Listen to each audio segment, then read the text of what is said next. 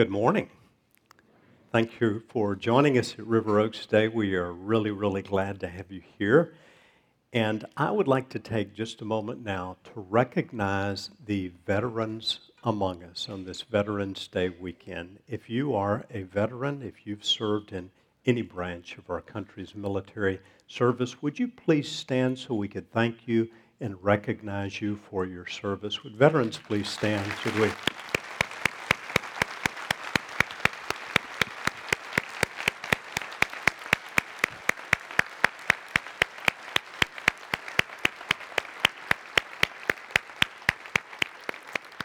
Thank you so very much for your service. Today is also a Sunday when churches are asked to especially pray for the persecuted church around the world. Many places in our world today, Christians are being persecuted for their faith. One particular pastor from our area, Andrew Brunson, from a church of which we are a part, the EPC in Montreat, North Carolina, being his home church, is in prison at this time in Turkey. And so I'd like to take just a moment to pray for the persecuted Christians around the world, Pastor Andrew Brunson, but also to pray for our own nation. Many of us still have heavy on our hearts the horrific shooting last week in Texas. And so let's pray for our own nation as well. You will see some verses of Scripture from Psalm 46 on the screen as we're praying, because I think often it's very helpful to use Scripture when we pray, to pray Scripture back to the Lord. So would you join me now as we pray? Father, as your body, as your people, we gather this morning in the name of Jesus. We pray for those members of your body who are in very difficult places today, places where they often suffer persecution because of their faith in you. Would you strengthen them? Would you pour your Spirit out on them? Would you give them comfort and renewal and encouragement? We particularly pray for Pastor Andrew Brunson. Lord, would you so work things that soon he would be released and able to return to his wife Noreen and their family. We pray you sustain him today, that you fill him with the Holy Spirit. And Father, we pray for our own nation. Lord, we are deeply troubled by what happened last week in Texas, and we pray for an outpouring of your Spirit on the United States of America. Because you, Lord, are our refuge and strength, a very present help in trouble. Thank you that we can know that you, Lord, the Lord of hosts, are with us, that you, Lord, the God of Jacob, are our fortress.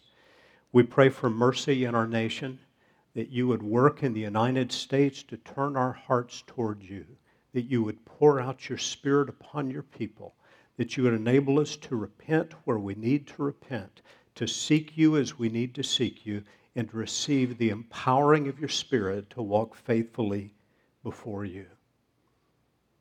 Father, we pray your words from Psalm 46. When you said, "Be still and know that I am God. I will be exalted among the nations. I will be exalted in the earth." Lord, would you be exalted in the United States of America at this time?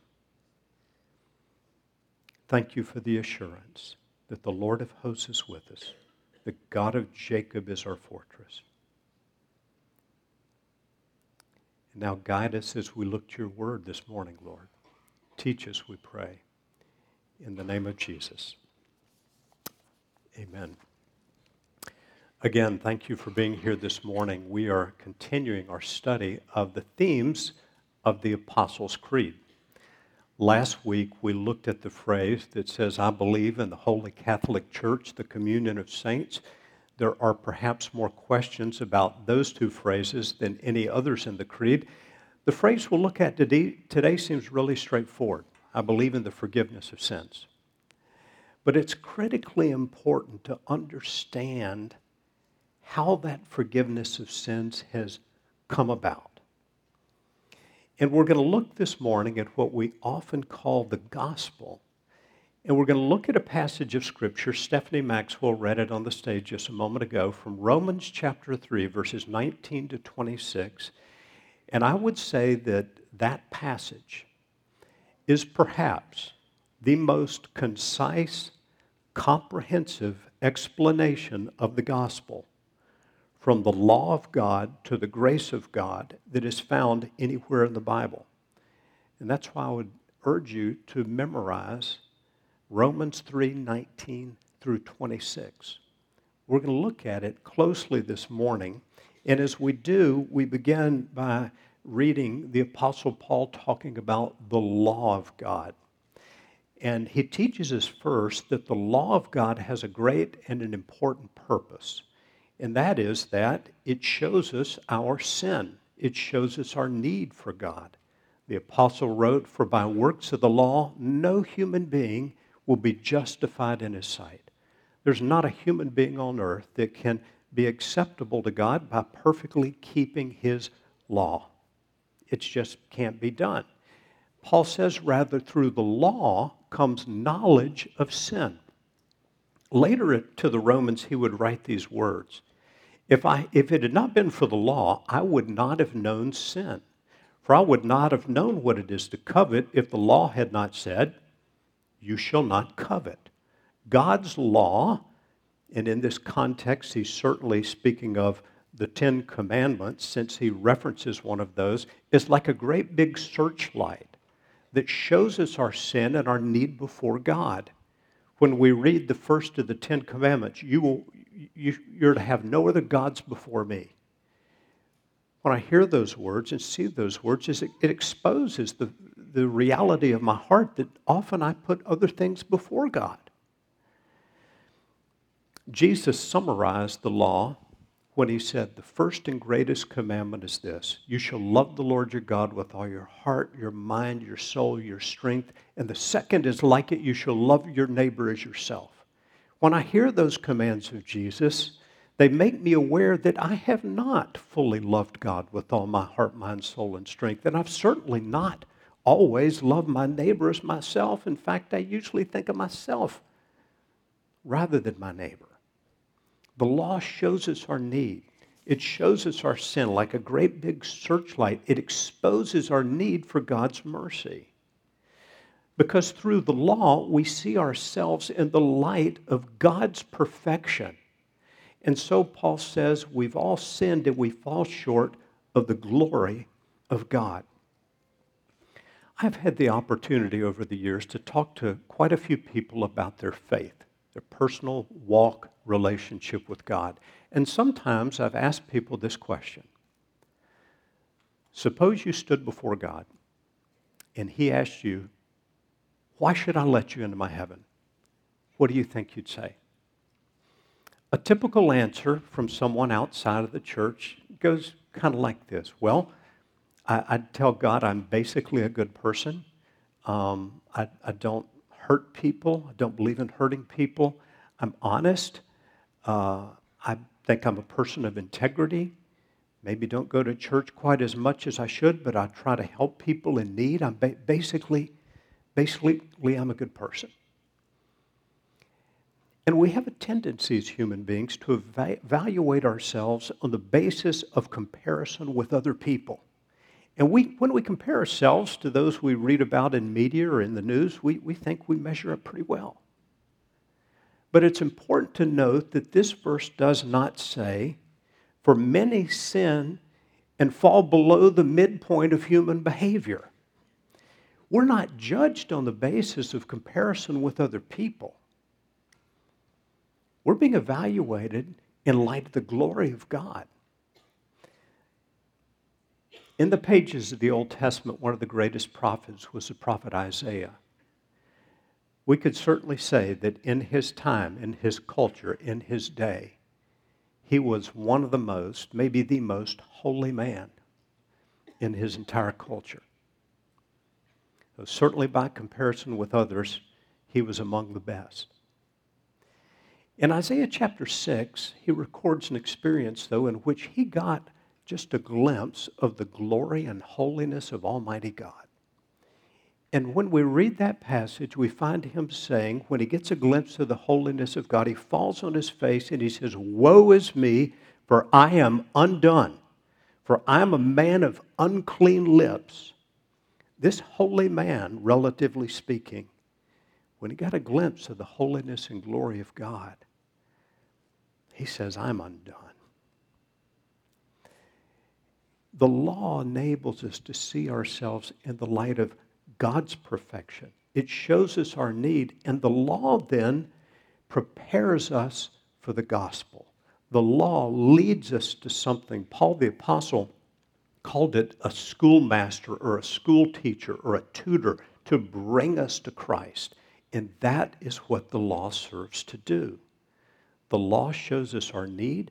The gospel then shows us God's grace for us in Christ Jesus.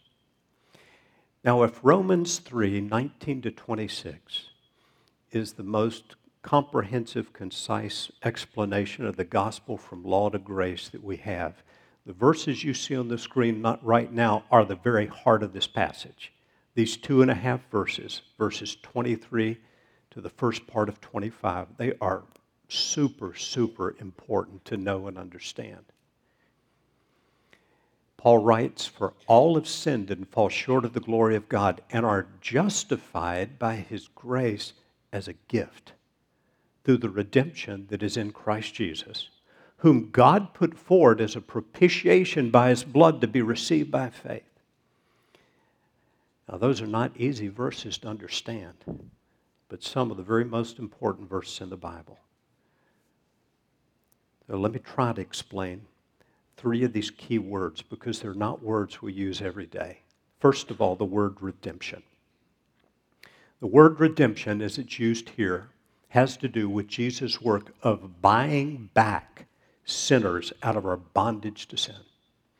In the days of the Apostle Paul in the Roman world, slavery was very common. Large percentage of the population were slaves. People, if they had debts they couldn't pay back, sometimes sold themselves into servitude for a period of time until their debt could be repaid. And so this word redemption has the idea, it carries this idea of buying back someone out of their indebtedness, out of their bondage, but it's applied to Jesus in his buying us out of our sin, the consequences of our sin and our bondage to it. Elsewhere in Ephesians, the Apostle Paul wrote, in him, that is in Christ, we have redemption through his blood, the forgiveness of our trespasses according to the riches of his grace. So redemption comes to us because of the blood Jesus shed on the cross. The second key word to understand here is a word that's even less frequently used. I bet many of us have never used this word in conversation, and it's the word propitiation. Propitiation in this passage in Romans refers to the sacrifice of Jesus' blood for the removal of God's wrath toward his people. Some people don't like to talk about the wrath of God.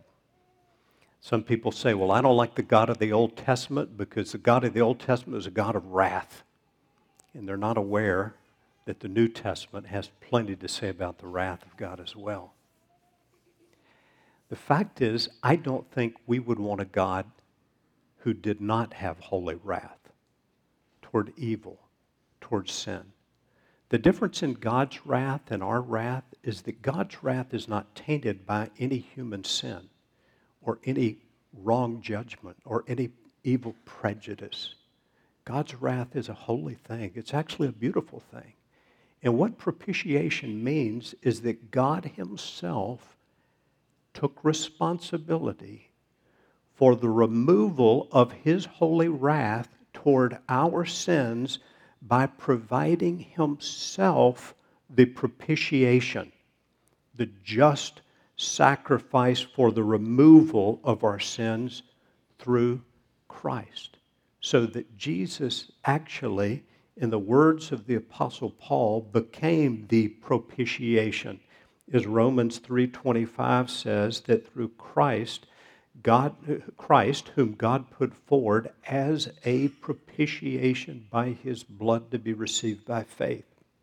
The Apostle John would later write these words, my little children, I'm writing these things to you so that you may not sin. But if anyone does sin, we have an advocate, the Father, Jesus Christ the righteous. He is the propitiation for our sins. He is the propitiation for our sins. And not for ours only, but also for the sins of the whole world. It's incredibly important to understand what Jesus has done. And now we get to the third word, redemption, propitiation. The third word in the passage we really need to understand is the word justified. To be justified simply means to be declared just, to be declared righteous by God on account of Christ's saving work. Justification is something God does. God the Father looks at your life when you have put your faith in Jesus and received his redeeming, propitiating work, and he stamps just on your life. It's a declaration of God the Father about you because of what Christ has done. Paul the Apostle would write the words you see in chapter 5, therefore, since we have been justified by faith, we have peace with God through our Lord Jesus Christ. Last month, we celebrated the 500-year anniversary of the Protestant Reformation, and the person whose name is most connected with that reforming of the church by protesting abuses in the church of his day, that person was Martin Luther.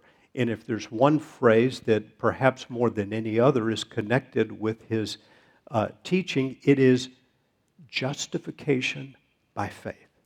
That is, a person is declared just by God. A person is justified not by any religious work, but by faith in what Jesus did.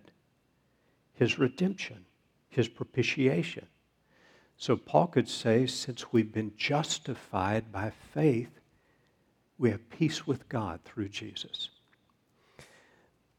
It is so important to understand this word justified or justification that I want to set it beside another key word which it's critically to understand. And we need to understand the difference between the two, because if you don't, you may go through life struggling to find assurance of salvation.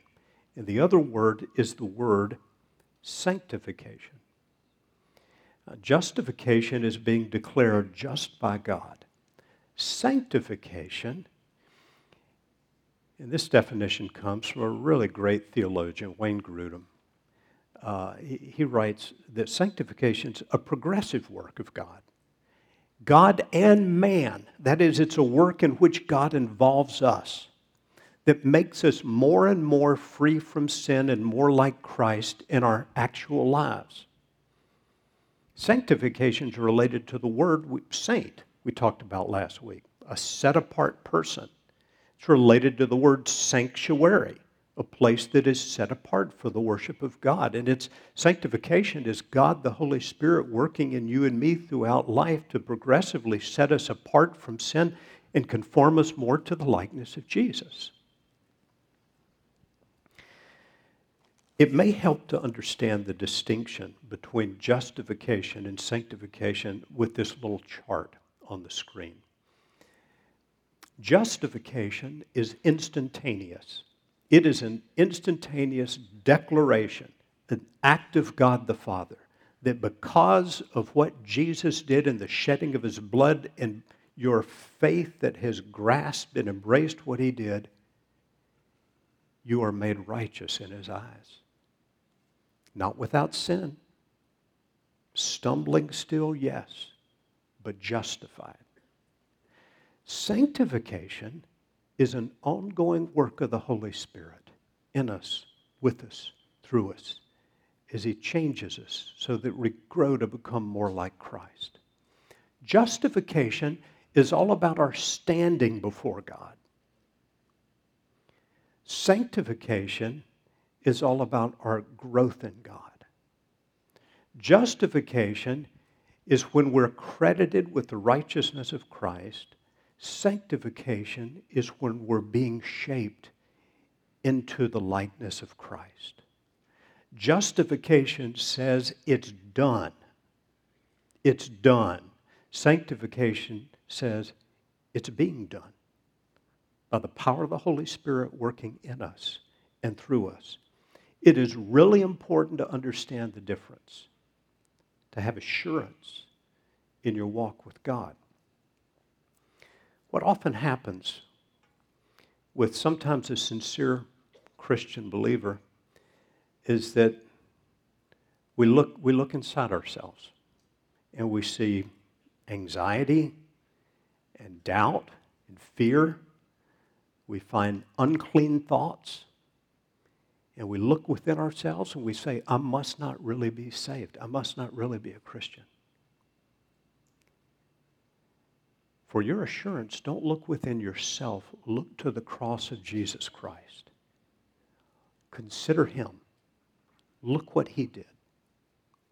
Having fully embraced his saving work, you can declare what the Apostle Paul did. Being justified by faith, we have peace with God through our Lord Jesus. And then in gratitude for that justification, move forward, compelled by love and gratitude to God, in this progressive work by the Holy Spirit of sanctification. God takes our will as it's yielded to him and shapes us and molds us into the likeness of Jesus because of our loving gratitude for what Christ has done. So I'd raise two questions this morning of personal application. I'd recommend you ask yourself this. First, have I been justified by faith so that I have peace with God? It's critically important.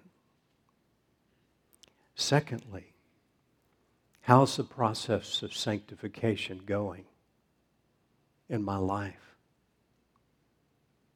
Invite the Holy Spirit to help you with that. The Holy Spirit uses many things to sanctify us, to conform us to the likeness of Jesus. But two that are vitally important are, one, Scripture, the Word of God. And two, prayer.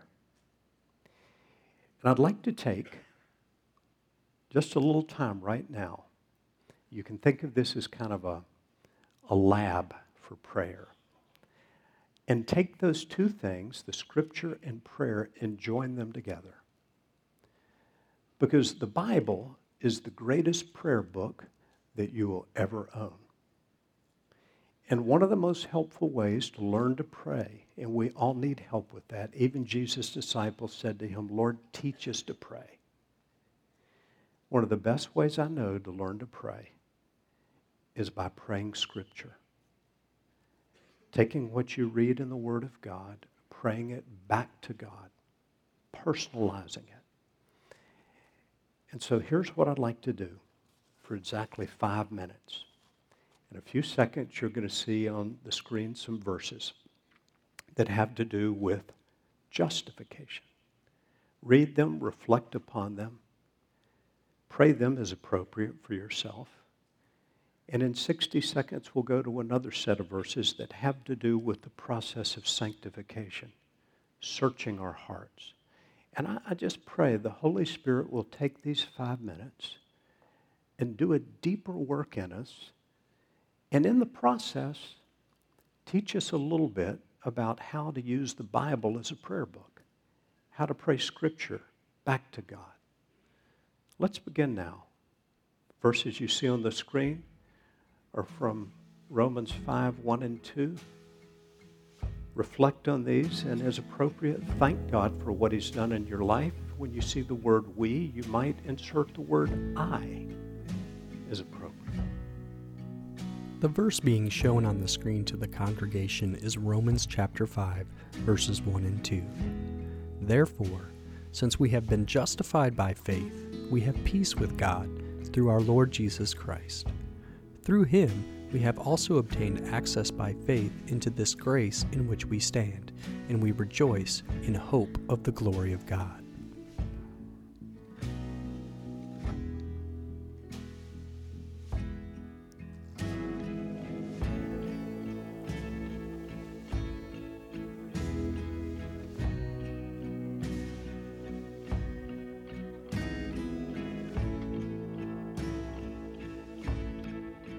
these verses, ask God to search your life, to reveal sin, to then confess that sin and by faith receive His forgiveness, His cleansing. Psalm 139, verses 23 and 24. Search me, O God, and know my heart. Try me and know my thoughts, and see if there be any grievous way in me, and lead me in the way everlasting. 1 John chapter 1, verse 9. If we confess our sins, He is faithful and just to forgive us our sins and to cleanse us from all unrighteousness.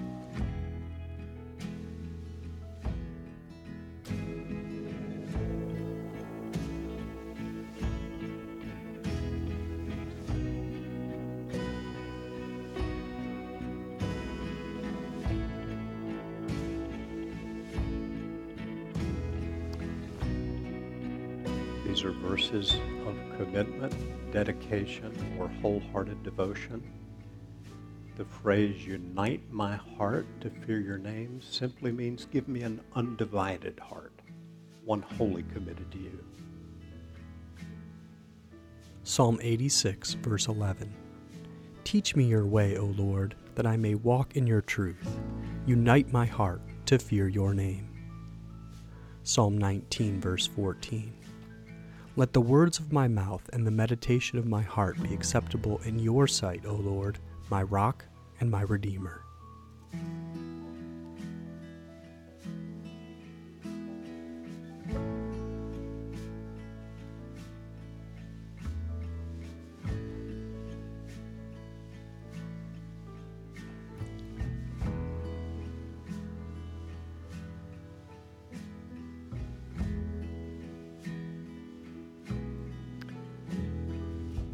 These verses have to do with God's power to work within us. As you're reflecting upon them, consider personalizing them, inserting the word I or me for the word you. Hebrews chapter 13, verses 20 and 21. Now may the God of peace, who brought again from the dead our Lord Jesus, the great shepherd of the sheep, by the blood of the eternal covenant, equip you with every good that you may do His will, working in us which is pleasing in His sight, through Jesus Christ, to whom be glory forever and ever. Amen.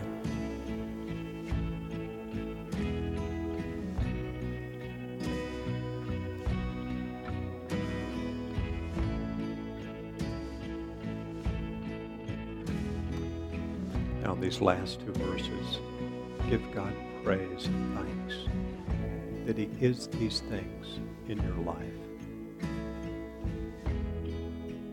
Psalm 28, verses 7 and 8. The Lord is my strength and my shield. In Him my heart trusts, and I am helped. My heart exalts, and with my song I give thanks to Him. The Lord is the strength of His people. He is the saving refuge of His anointed.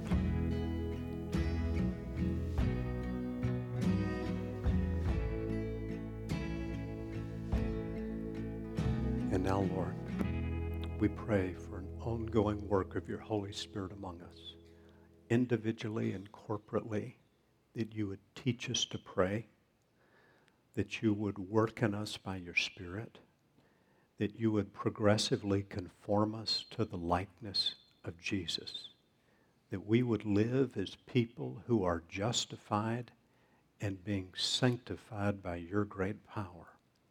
Work deeply among us, Holy Spirit, we pray. In the name of Jesus. Amen.